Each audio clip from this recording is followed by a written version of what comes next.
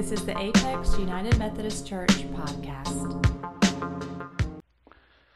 So I want to begin this morning by offering some wisdom from perhaps an unlikely place. So let's look.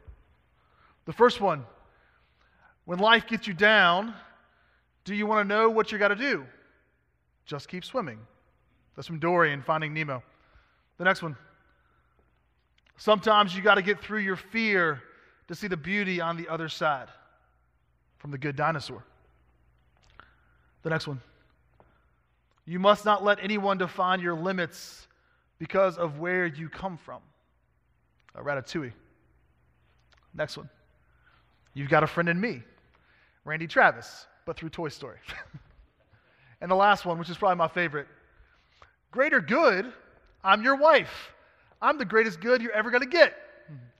Honey to Frozone in The Incredibles. That's right.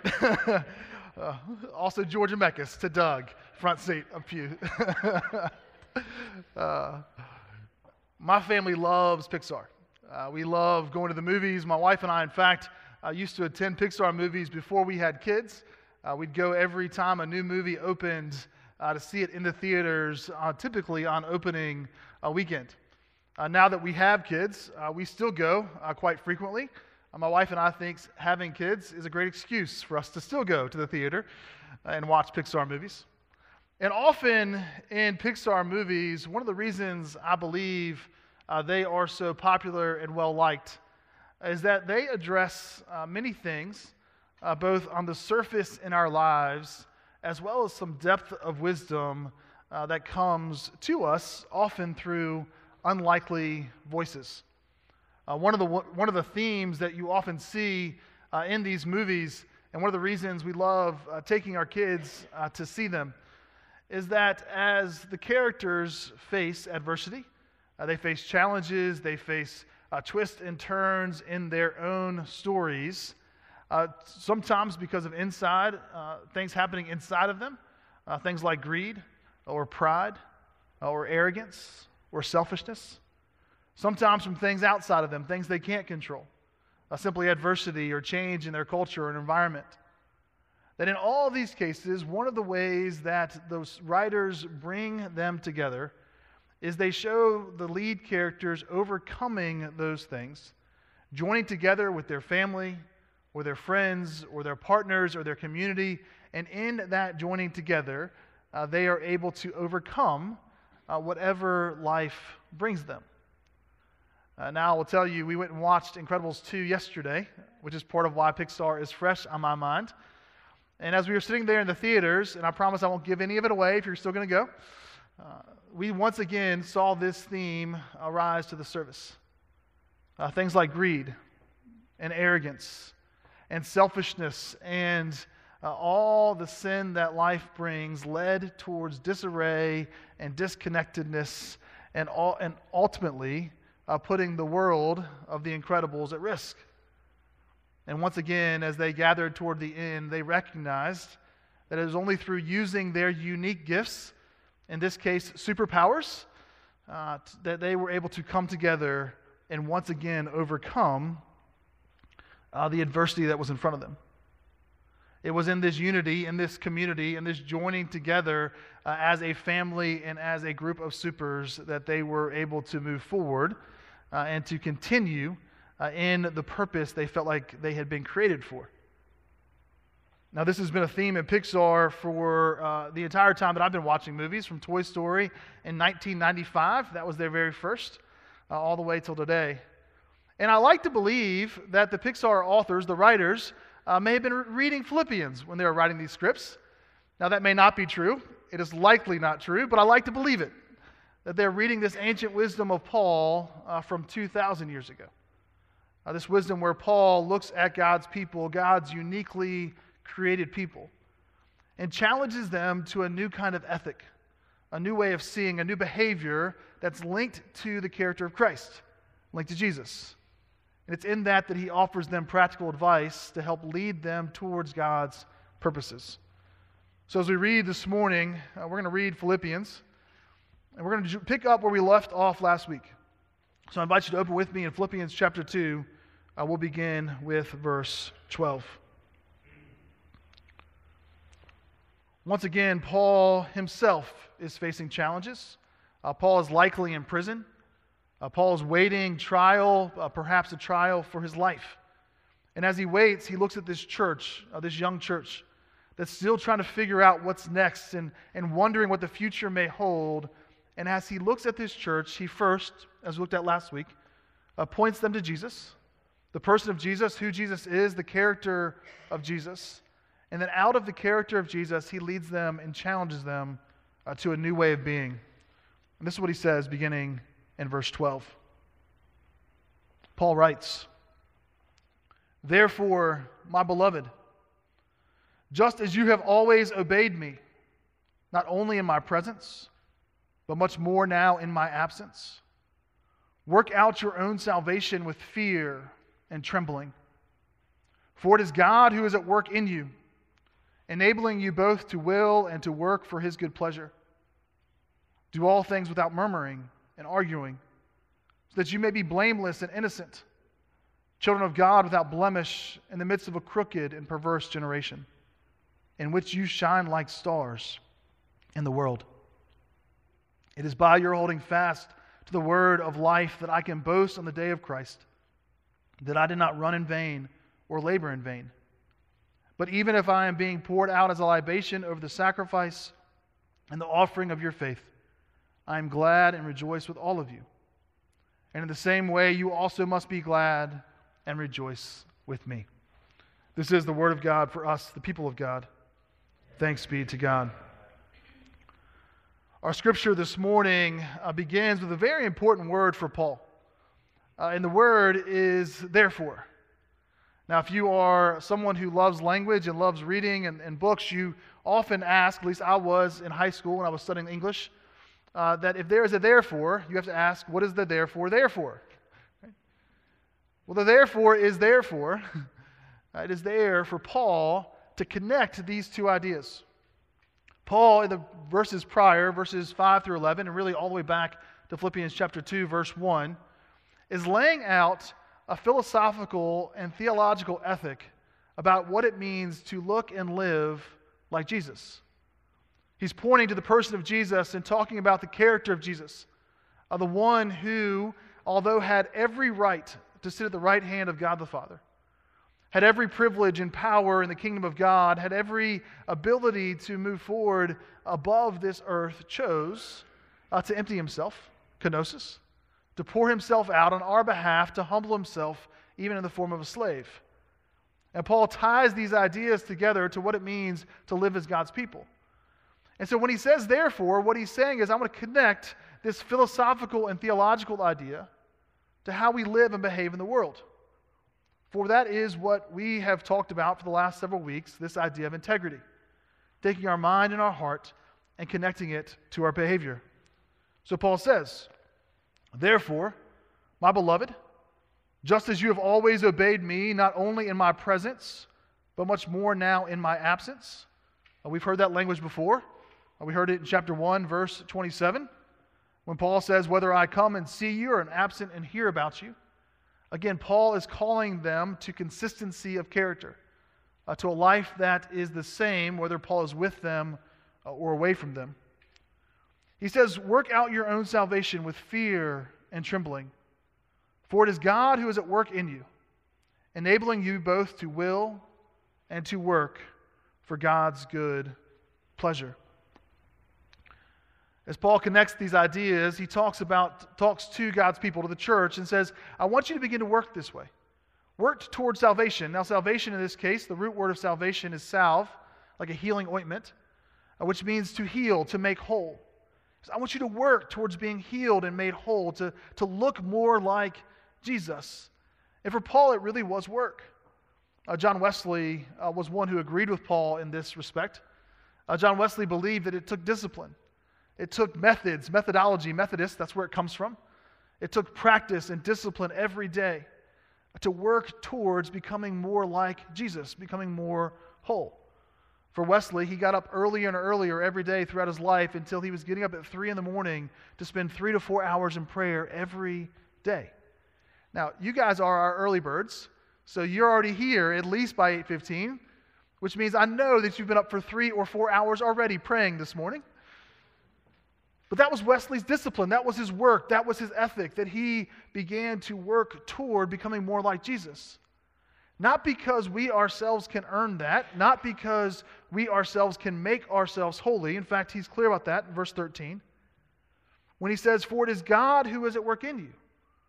Both Wesley and Paul believe that by experiencing God, God then can change us. God can work in us, and therefore enabling us to both will and to work for God's good pleasure.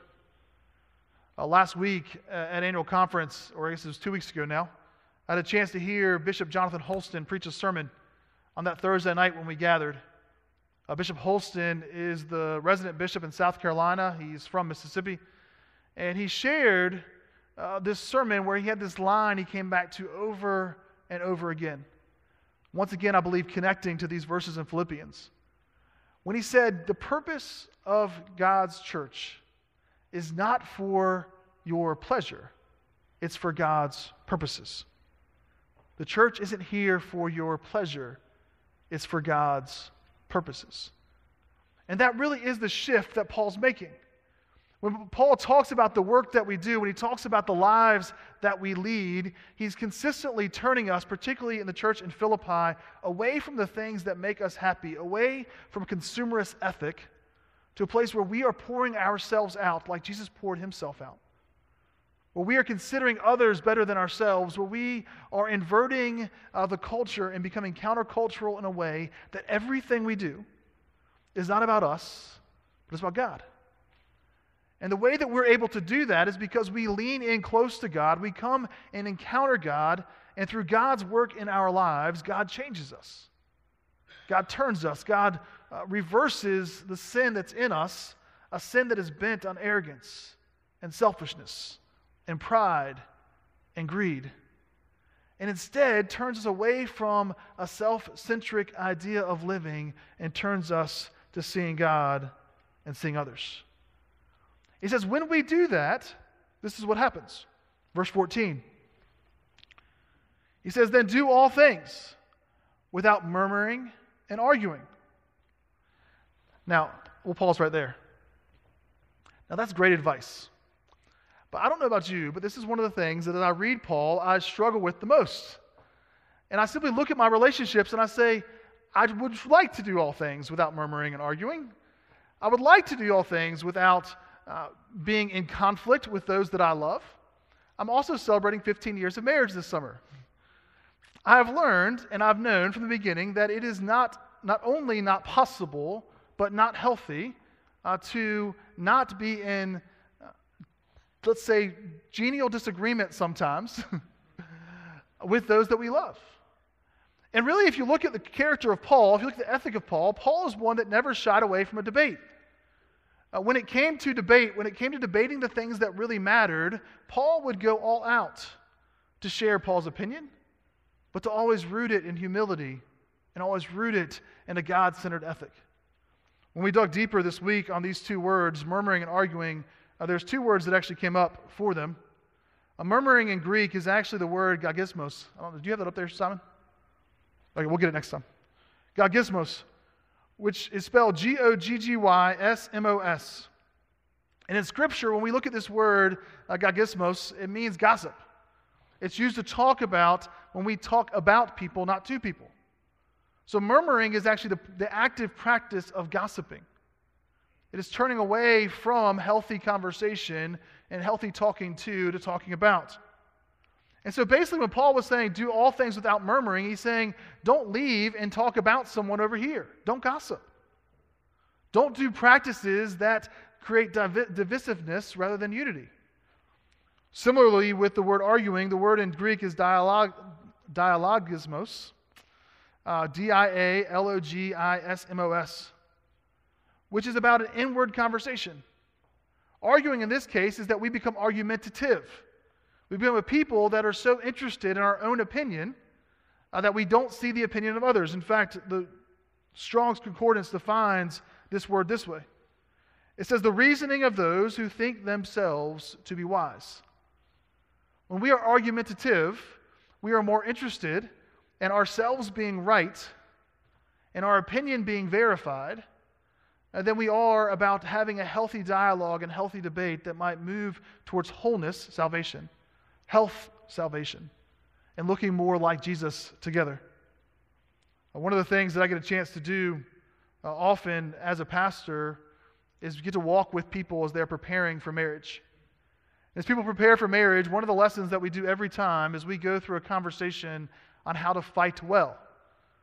And what I tell young couples is I tell them that one of the guarantees that I will give you as you are moving through this preparation for life together is that you will fight. I promise you that. The trick to being in a healthy relationship is learning how to fight well, how to fight in ways that move you closer to the relationship God wants for you and not apart from each other. A few weeks ago, I shared a book called Crucial Conversations. And Crucial Conversation talks about this inner dialogue that we have. This narrative that moves in our mind when we engage in conversation that shapes how we have debate, how we have disagreement. And Crucial Conversation says when conversations go poorly, they go poorly because we enter a conversation with the wrong end game in mind.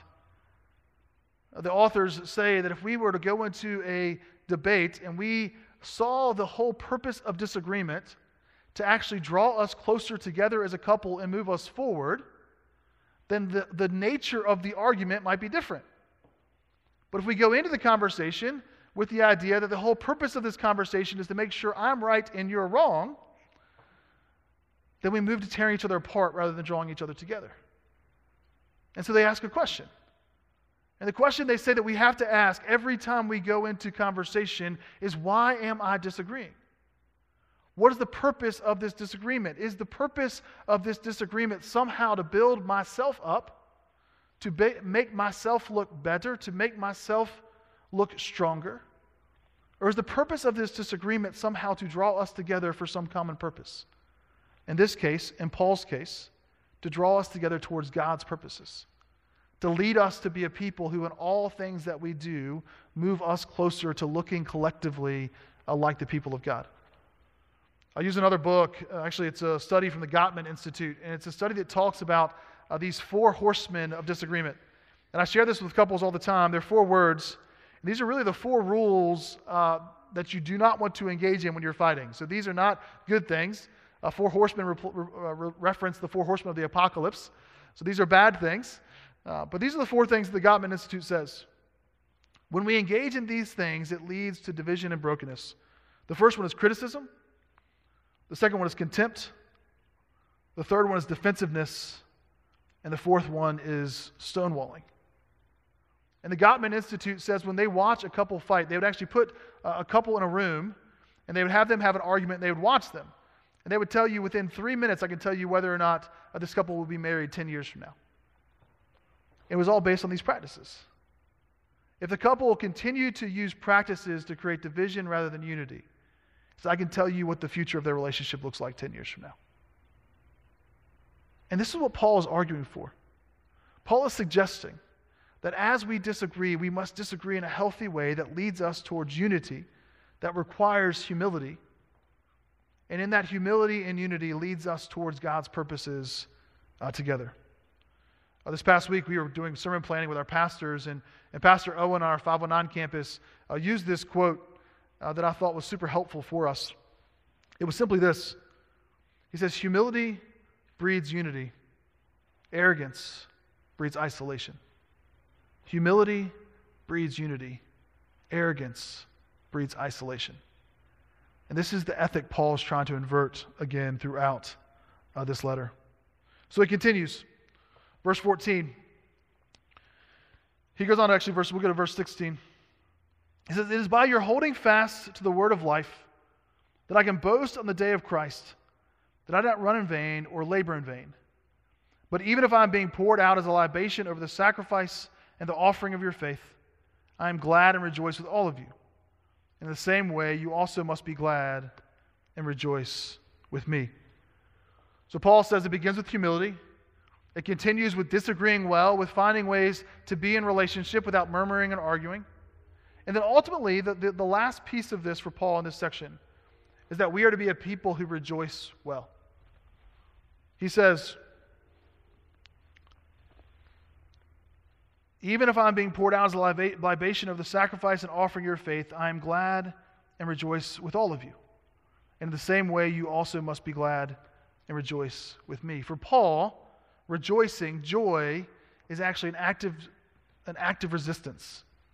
So you got to remember, Paul is in jail. He's in jail by the Roman Empire, a Roman Empire who's trying to crush his voice, who's trying to slow down his message, who's trying to make sure the people of God are not continuing to spread this gospel where Jesus is Lord, not Caesar. And so they use tactics like fear and oppression and death and crucifixion to tamp down a message. And Paul's response to that constantly is a response of joy. While Paul's in prison, Paul says, I rejoice. While Paul faces death, Paul says, I rejoice because the gospel is moving. God's people are being changed. This world is being transformed. And so he celebrates. He celebrates regardless of the narrative going around him. You know, one thing that we do sometimes at the house is we'll watch the news in the evenings. And often I don't love to listen to the news. I mean, I don't mind it. I don't love it. Partly because it's so easy to be drawn into all the negative stories that are happening around us. All the destruction, all the lies, all the arrogance, all the brokenness that's happening around our world.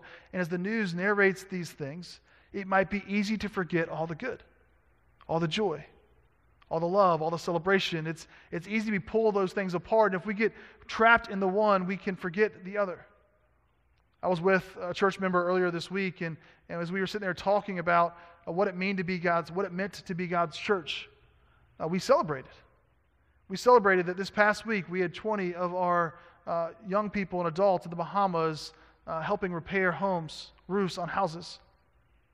We celebrated the fact that this church 5 times a year provides housing for homeless. We celebrated the fact that we have a garden that feeds those who are hungry. We celebrated all the lives that are being changed from the very smallest to the very oldest. How we are diving into Scripture together, worshiping together, the gifts that are being used to build up God's body. And in celebrating, we are reminded that with all the trouble in this world, there is still so much good.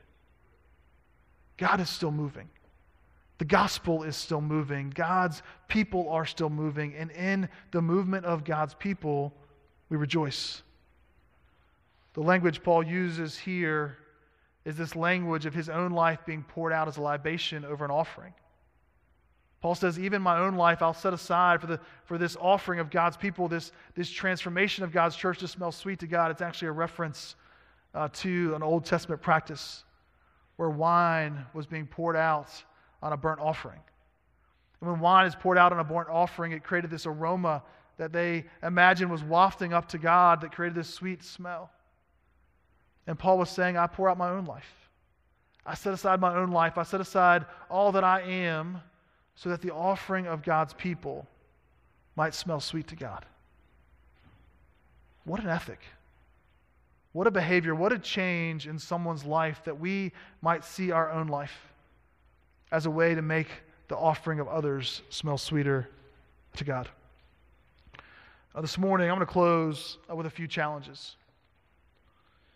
The first is simply a reminder that Jesus' posture, Jesus' ethic that we read last week in verses 5 through 11 is an ethic of humility.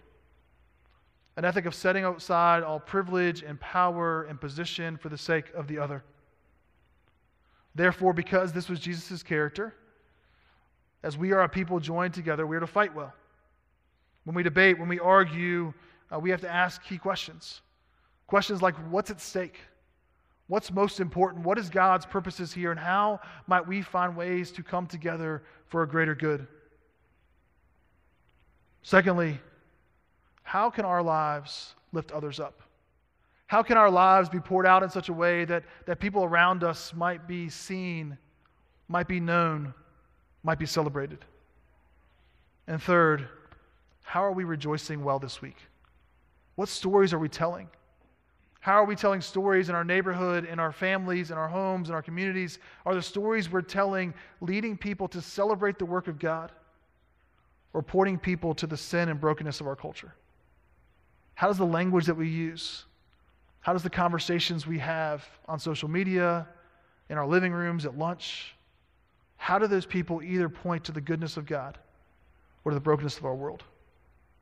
What we point to is ultimately where we go. It's where we live. It's how we lead. And I invite us to be people who lead with rejoicing.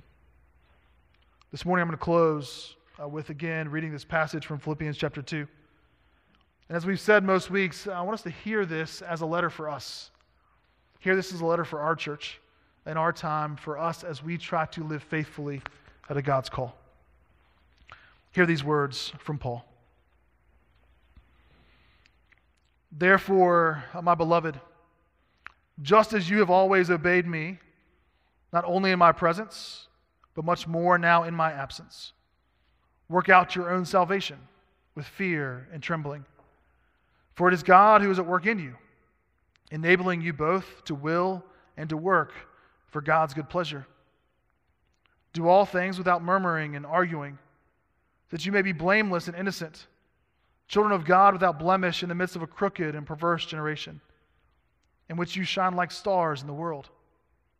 It is by your holding fast to the word of life that I can boast in the day of Christ, that I did not run in vain or labor in vain. But even if I am being poured out as a libation over the sacrifice and the offering of your faith, I am glad and rejoice with all of you. And in the same way, you also must be glad and rejoice with me. This is the word of God for us, the people of God. Thanks be to God.